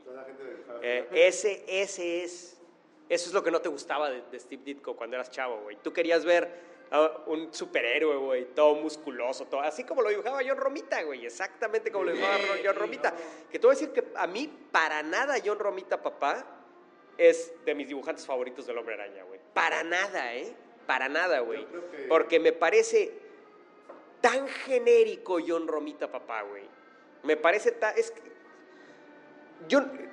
me podrías decir que lo comparo a lo mejor con Kurt Swan en Superman, ¿no? Pero Kurt Swan creó un estilo, pero John Romita como que siguió ese estilo de Kurt Swan, güey. O sea, en fin, no sé, también es consecuencia de su época, güey. Era una época en donde todos dibujaban parecido, parecía que dibujaban manga, güey, porque todos dibujaban igual con los mismos. Entonces, Kurt Swan dibujó las guías de estilo de DC que todos deberían dibujar igual. Es que Kurt Swan, Kurt Swan creó un estilo para Superman. Y creo que ahí fue el rompeaguas de Steve Ditko, porque realmente todos dibujaba con su estilo, pero era una cosa de que era el único que de repente ponía los tinacos en los edificios arriba y todo lo dibujaba de una forma más aterrizada, no realista, de no todo bonito, sino algunas cosas, las que son cosas feas, las ponía feas, y realmente yo creo que es un gusto adquirido de... No, en su momento fue increíble. ¿Por qué crees que el Hombre Araña se convirtió en lo que es? No, de hecho, es más, eso dice en su momento, habemos muchos fans de John Romita, pero eso decía John Romita, él siempre que estuvo en Hombre Araña, siempre se sintió mal porque siempre había por lo menos unas 5 o 7 cartas al mes que decían, ¿y cuándo va a regresar el verdadero dibujante de esto, Steve Ditko? Él es el que, ¿cuándo nos van a poner? Y es que era un tono y era totalmente diferente en tono, en estilo, en todo, o sea, prácticamente estaba dibujando un personaje diferente, ¿no? Entonces, pues bueno, ese fue el tema con... Y también, también hasta se leía totalmente diferente, no sé qué tanta injerencia era Steve Ditko, Stan Lee y Stan Lee. Toda, Steve, o sea, ¿no has oído de la manera en que Stan Lee escribía sus cómics, güey?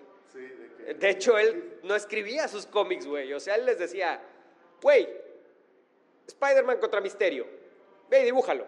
Ya que lo dibujaba, entonces le pasaban y entonces Stan Lee le ponía los diálogos. Sí. Ese era el estilo de Stan Lee, güey. O sea, que imagínate qué injerencia tenía Steve Ditko. Lo recuerdo mucho porque cuando leía Jameson de Steve Ditko, que ya fue mucho después de que leí Jameson, de que hablaba en su integridad periodística, que odiaba a Spider-Man por tal razón, en los cómics de Steve Ditko, era porque Jameson era un culero. No podía creer que alguien enmascarado podía hacer el bien nomás porque sí. Por eso odiaba a Spider-Man por envidia, porque no podía creer que alguien fuera tan bueno. Pues sí, entonces bueno, y pues vamos a pasar a otra revelación que inclusive la utilizamos aquí en el podcast para decir el efecto revelación, o sea, para mí es la madre de todas las revelaciones, porque fue de las que experimenté a más temprana edad, güey, porque pues realmente pues no vi ningún episodio de La Dimensión Desconocida a los 8 años, güey, ni nada de eso, 8 o 9 años, ¿no? Pero sí jugué Mario Bros. 2, cabrón.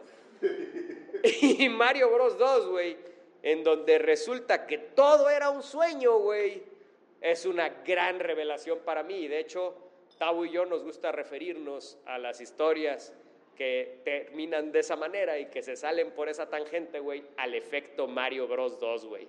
Todo era un sueño, güey. Por ejemplo, Lost.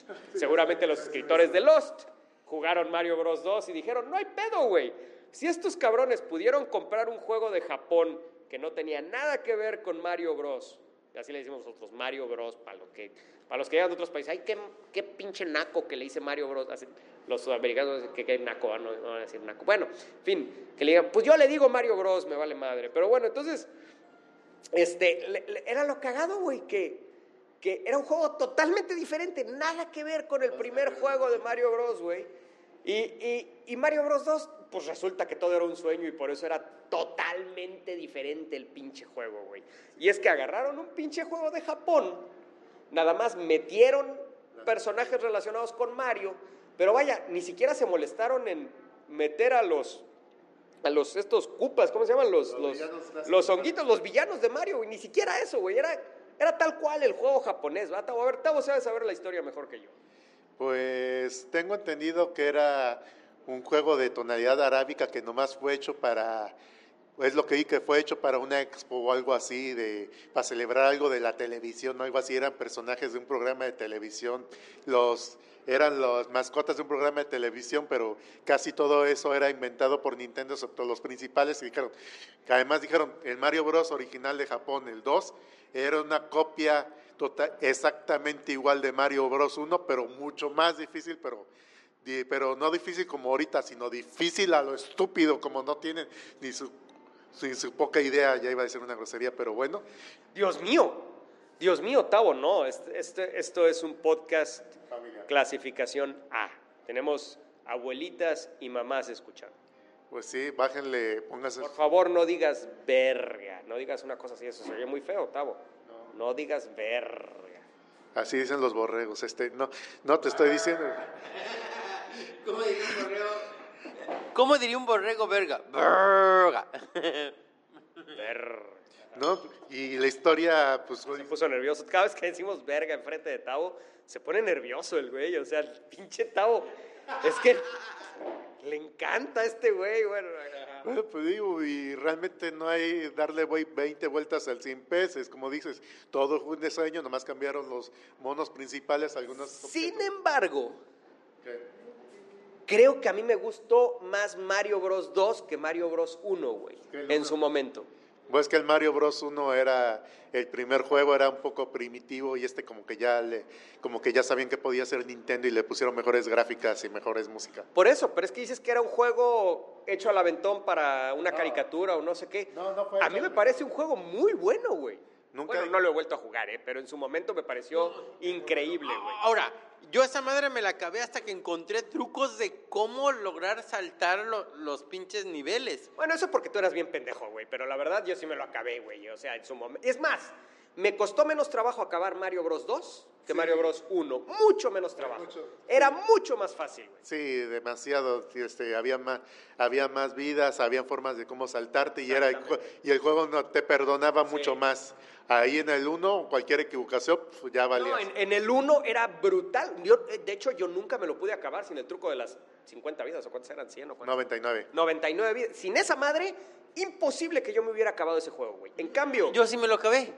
Bueno, es que tú eres la verga, pinche Pedro es la verga, güey. Está cabrón, güey. Estoy diciendo mucho verga en este podcast. ¿Qué pedo? ¿Por qué? Yo me acuerdo que ¿Es por tu puritanismo, Tavo? ¿Es por eso? Tengo una aura de, ya sabes, que no mames, yo creo que el 1 sin una guía no te lo podías acabar porque había niveles donde realmente por falta de memoria del sistema repetían el mismo nivel, pero tenías que pasar por ciertos pasillos específicos o si no te regresaban al principio. ¿Estás diciendo que Pedro está mintiendo que él se lo acabó? No, yo sí creo que sí se lo acabó porque nomás teníamos un juego al año prácticamente en esa época todos y no es como ahorita que podemos jugar barato, que nos regalan un juego de ya sabes, de... Bueno, eso porque tú estás cabrón bien forrado, pinche Tavo, pero... Te lo regala él. No mames, güey, 500, 900 pesos cada juego. No es cierto, no tanto así. Eso sí se los compras a Nintendo porque es cagado, güey. Digo, mención al calce, güey, pero es cagado que ves un juego, además un pinche juego viejo, ¿no? O sea, un juego que salió hace 3 años, 4 años en la computadora y en todas las consolas, güey. Juego independiente, güey. Y lo ves y cuesta 150, 200 pesos, güey. Abres tu Nintendo Switch, abres la tienda de Nintendo, mismo pinche juego, güey. En el Nintendo Switch, 500, 600 pesos, güey. ¿Qué pedo con esos güeyes? Están bien pinches locos, güey. Es el impuesto Nintendo, así le decimos de ahora en adelante. Es el impuesto Nintendo. Salvo ciertas excepciones que creo que son errores que se equivocaron, güey. Porque yo sigo pensando que Hollow Knight, costando menos de 200 pesos, es un error. Porque en Estados Unidos cuesta $15. Yo creo que algún pendejo le puso precio y dijeron, güey, está a 10 pesos el peso. Chingue su madre, a 10 pesos a la par, ¿no? Y yo creo que es eso, yo creo que es un error, güey, porque no puede ser. Vaya, pero todos los demás es un 200% de aumento de precio en comparación con consolas o peor aún con la PC. Bueno, entonces, eso decíamos de Mario Bros. 2, mi querido Pedro. Chingón jugando videojuegos cuando era chavito, se chingó Mario Bros. 2 y Mario Bros. 1, los dos al hilo, chingue su madre. Y Contra se lo aprendió de memoria y se lo chingó de una sentada, se chingó Contra. No, tuve que jugar un chingo Contra para la neta, Contra, yo tuve que dejar prendido mi Nintendo para podérmelo acabar, igual que Ninja Gaiden, güey. Mi Nintendo prendido como 3 días para poderme acabar Ninja Gaiden, güey. Horrible, güey. Yo creo que con Contra, yo yo fui el lastre y fue el jugador 2 que jugaba mal y le robaba las vidas a los... No, yo no creo eso, Tavo, no lo creo. Tú eras el líder ahí, güey. Tú eras el que decía, ahí viene la pared, hay que tirarle acá, hay que tirarle acá. Tú eras el líder. Oye, eso sí pasó. Yo no jugué así intensivamente Ninja Gaiden porque no tenía dinero. Cuando por fin tenía dinero, el único que pude encontrar era Ninja Gaiden 2. Ese está más difícil. Está más difícil todavía, güey. Sí, güey. Por eso. Pero ese ya tenía passwords. No tenía passwords. No. ¿Fue hasta el 3 que tenía password? No, exacto. Y entonces, puta madre, o sea, ya llegó el momento en el que dije, no mames, estoy en vacaciones, me voy a acabar esta chingadera. Pura madre, cabrón. Pinche Ninja Gaiden 2 que se vaya a la verga. Ay, la verdad, pinche Ryu Hayabusa. Era verdaderamente un masoquista ese hombre. Yo lo tengo y creo que nunca pasé de nivel 3 ese. Chale. Bueno, damas y caballeros, y pues ya nomás para darle una vuelta, cerrar esto con moñito, ¿verdad? Mi querido Pedro, cerrar esto con moñito. Pues vamos a mencionar... A ver, ahorita mi querido Pedro me acaba de hacer notar que Pedro no ha entendido el concepto de qué estamos hablando con las revelaciones, porque ahorita Pedro fuera del aire nos estaba sugiriendo que habláramos de la revelación para Pedro de que Jean Grey se muere, spoiler, al final de Fénix Oscura. Pedro, eso es un desenlace de la trama, güey, no es una revelación, porque si así fuera, entonces la boda al final de cada telenovela sería una revelación, güey, porque nadie esperaba que hubiera boda. Bueno, no, en las telenovelas no aplica porque pues básicamente hay boda en todas las telenovelas, pero un desenlace es totalmente diferente a una revelación. El concepto de revelación se basa en la idea que decía Alfred Hitchcock. Él decía, tú puedes presentar una escena en donde tienes a tus personajes sentados alrededor de una mesa cenando y presentar por 5 minutos de tu película, 5 minutos continuos, una escena de esos personajes cenando y probablemente tu público se va a quedar dormido. ¿Estás de acuerdo? Sí. Sin embargo, ¿qué tal si añades el factor de que solo el público lo sabe, pero abajo de esa mesa hay una bomba que no se sabe en qué momento va a explotar ni quién tiene el detonador alrededor de esa mesa? Es exactamente la misma escena. La única diferencia es que la audiencia sabe que hay una bomba abajo de esa mesa y sabe que alguien en esa mesa tiene un detonador. Entonces, el motor de esa escena es ese conocimiento y esa revelación de quién va a ser el que tiene el detonador. ¿Ya me entiendes cómo funciona? Es como Psicosis, güey. O sea, el motor de esto es ¿dónde está la mamá? ¿Por qué no sale la mamá? ¿Qué pedo con la mamá de este cabrón? ¿No? Entonces en el juego del pinche Mario Bros todos sabíamos que era un sueño, cabrón. El motor del juego es saber dónde puta madre están, por qué están, porque de hecho parte de la historia es precisamente eso. ¿Qué pedo? ¿Por qué es tan diferente a Mario Bros 1, güey? No sé si leíste los diálogos, creo que no. Te saltabas los diálogos, ¿verdad, pinche Pedro? No sabía inglés en ese tiempo. Ok, bueno, pues era parte del juego, era parte del juego. Era el manual, pero creo que no salía en el juego, así que... Ok, pero bueno, es parte de, güey, pero bueno. Pero una cosa de revelaciones, yo creo que una historia que está plagada de 20,000 revelaciones sería Tierra X. Ok, ¿en qué sentido?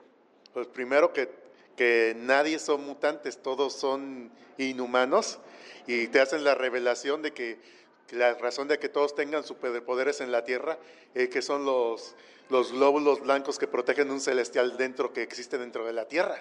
¿Quieres saber más? Escuche nuestro episodio, puta madre, fue hace como 7 años de eso, pero nuestro episodio de Tierra X, escuche. De hecho, hicimos Tierra X contra Kingdom Come, ¿te acuerdas, Pedro? Sí. Que debatimos a ver cuál era mejor, Tierra X o Kingdom Come. No, era Marvel. Era Marvels contra Kingdom Come. No, Tierra X le hicimos su episodio solo, ¿ah? Solo. Ok, escuche en nuestro episodio de Tierra X. Tavo no existía, no estaba en esta realidad en ese momento, entonces pues... Me jalaron de otro universo cuando murió el Tavo de esta dimensión, pero bueno, pero digo, esa historia está plagadísima de revelaciones, desde que con quién está casado Wolverine. Y de hecho ese es a eso me refiero con el motor de la historia, o sea, sucedió algo, toda la gente tiene poderes o toda la gente está cambiada, pero ¿por qué? ¿Qué pasó, güey? ¿No? Entonces... pues bueno, probablemente esto ya lo hayamos mencionado muchas veces aquí en el podcast, pero Detective Comics 27 también yo creo que en cómics es la revelación más grande de todas, es la revelación que tiene más peso de todas, güey. Y pues básicamente puedes leer la historia completa de Detective Comics 27, sus 5 páginas de Batman, porque... La verdad es que cuando yo leí Detective Comics 27 por primera vez dije, ok, ¿y dónde está Batman? Porque era pura pendejada, güey, hasta que llegas a la historia de 5 páginas de Batman, en donde al final se revela que Bruce Wayne es Batman. Y pues eso sí es atribuible al 100% a Bob Kane. Estaba yo platicando el otro día con Eloísa de lo ególatra que era Bob Kane, ¿no? Inclusive ver su lápida, güey, ves su lápida y te das cuenta de lo ególatra que era el tipo, ¿no? Y aún ahorita sigue saliendo gente que dice que dibujó Batman y que nunca le dieron crédito, o que escribió Batman y nunca le dieron crédito, porque era Batman por Bob Kane, punto. Chingó a su madre, güey. Recientemente, en los últimos 5 años, se le acaba de dar crédito. En Batman contra Superman es la primera vez que se le dio crédito a Bill Finger, el coautor de Batman, güey, el que yo creo que si hablamos de porcentajes, Bob Kane es 40% y Bill Finger es 60% de los mitos de Batman, güey. Pero bueno, la verdad es que hay tantos conceptos alrededor de Batman que pues, del Batman que conocemos actualmente, que pues es muy difícil saber quién hizo qué, pero pues la verdad es que definitivamente yo creo que Bob Kane, con su ego tan inmenso, él quería que todo el mundo pensara que él hizo todo, y la realidad es que muchísimas cosas él no tuvo absolutamente nada que ver. Y si ves, para colmo, si ves películas de esa época, películas mudas de esa época, hay una película en donde se ve claramente la influencia para Detective Comics 27, que se llama The Bat, y se ve claramente la influencia que tomó Bob Kane de ahí para crear a Batman. Clarísimo, o sea, ese güey vio esa película y dijo, no mames, Batman. Clarísimo, güey, ¿no? Hay otra película también que se llama El hombre que ríe, que dicen que fue la influencia para Joker. Quién sabe, pero yo estoy seguro que esa del murciélago claramente fue la influencia para crear Batman para Bob Kane. Entonces, bueno, mi querido Pedro, pues ya hablamos mucho tiempo, ya llevamos 1:40, ya nos están corriendo. Muchas aquí revecaciones indecorosas aquí. Revecaciones indecorosas, así es, mi querido Tavo. Por ejemplo, que a Tavo le gusta la... ¿Qué me gusta? ¿La qué? ¿A Tavo le gusta la...? ¿La tosferina? No, a Tavo le gusta la... ¿Los totopos? ¿A Tavo le gusta la...? ¿Comida? ¿Qué le gusta a Tavo, mi querido Pedro? La cochacha. Bueno, pues todo el mundo se rehúsa aquí a decir la palabra V. Yo tampoco la voy a decir por respeto al público, porque este programa no tiene risas grabadas. Y bueno, y somos Pedro Ajá. Tavo Darte. Y Mario Padilla, ya sabes, escúchanos en iTunes, Pedro. Ya estamos en iTunes, Pedro. Ay, pónganos estrellitas ahí, todos, no nada más yo, todos así, como si estuviéramos interconectados, sentimos como nos pulen la estrella del sheriff así, ¡tling! Así es, pero principalmente, mi querido Tavo, que ustedes saben que le gusta la... Concha hecha. Exactamente, le gusta la ternera.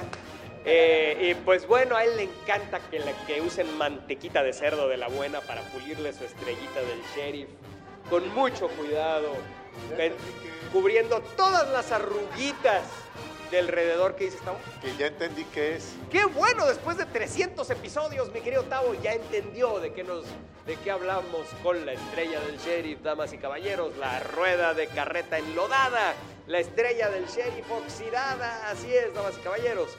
Tavo acaba de darse cuenta, y esto es una de las grandes revelaciones. Ahí lo tiene, damas y caballeros, en este episodio. Inclusive sucedió una gran revelación para Tavo. Se enteró de qué es la estrella del sheriff. Así es, y bueno, y pues Tavo, platícanos qué hay en nuestro Tumblr. Pues está en revisión porque nos banearon porque subimos, pues nos subí según páginas. Indecorosas. Tavo metiendo fotos del mismo encuerado, güey, que la chichi como enseñando que está planeando hacerse el Papá Nicolau como Carlos Trejo, güey. No mames, pinche. Pura pendejada en el podcast de los supergüeyes, damas y caballeros. Digo, en el Tumblr de los supergüeyes, damas y caballeros. Pura pendejada. Y también en el podcast de los supergüeyes, damas y caballeros. Y pues bueno, pues ya saben, nuestro Facebook, Tribunal de los Supergüeyes. Tribunal de los Supergüeyes, nuestro Twitter, Mentadas de Madre, directamente al Twitter de Tavo. ¿Cuál es tu Twitter, Tavo? ¿Cuál es Pues @Algueya. Algueya. ¿Y por qué Algueya? Por el perrito. Nos vale madre por qué Algueya, damas y caballeros, nos vale madre. Y pues bueno, ya saben, nuestro Twitter, @supergüeyes, nuestro blog, tribunaldesupergüeyes.com. Y pues muchas gracias por escuchar. Disfrútenos con leche.